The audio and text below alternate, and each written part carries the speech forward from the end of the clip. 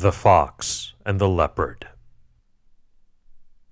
A fox and a leopard, resting lazily after a generous dinner, amused themselves by disputing about their good looks.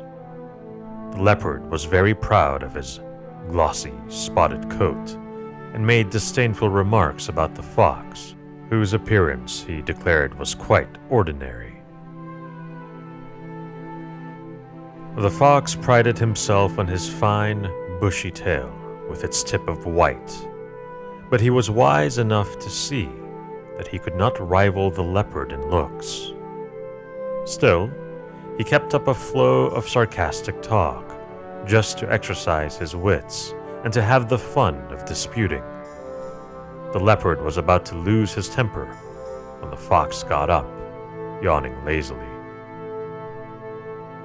"You may have a very smart coat," he said, "but you would be a great deal better off if you had a little more smartness inside your head and less on your ribs, the way I am.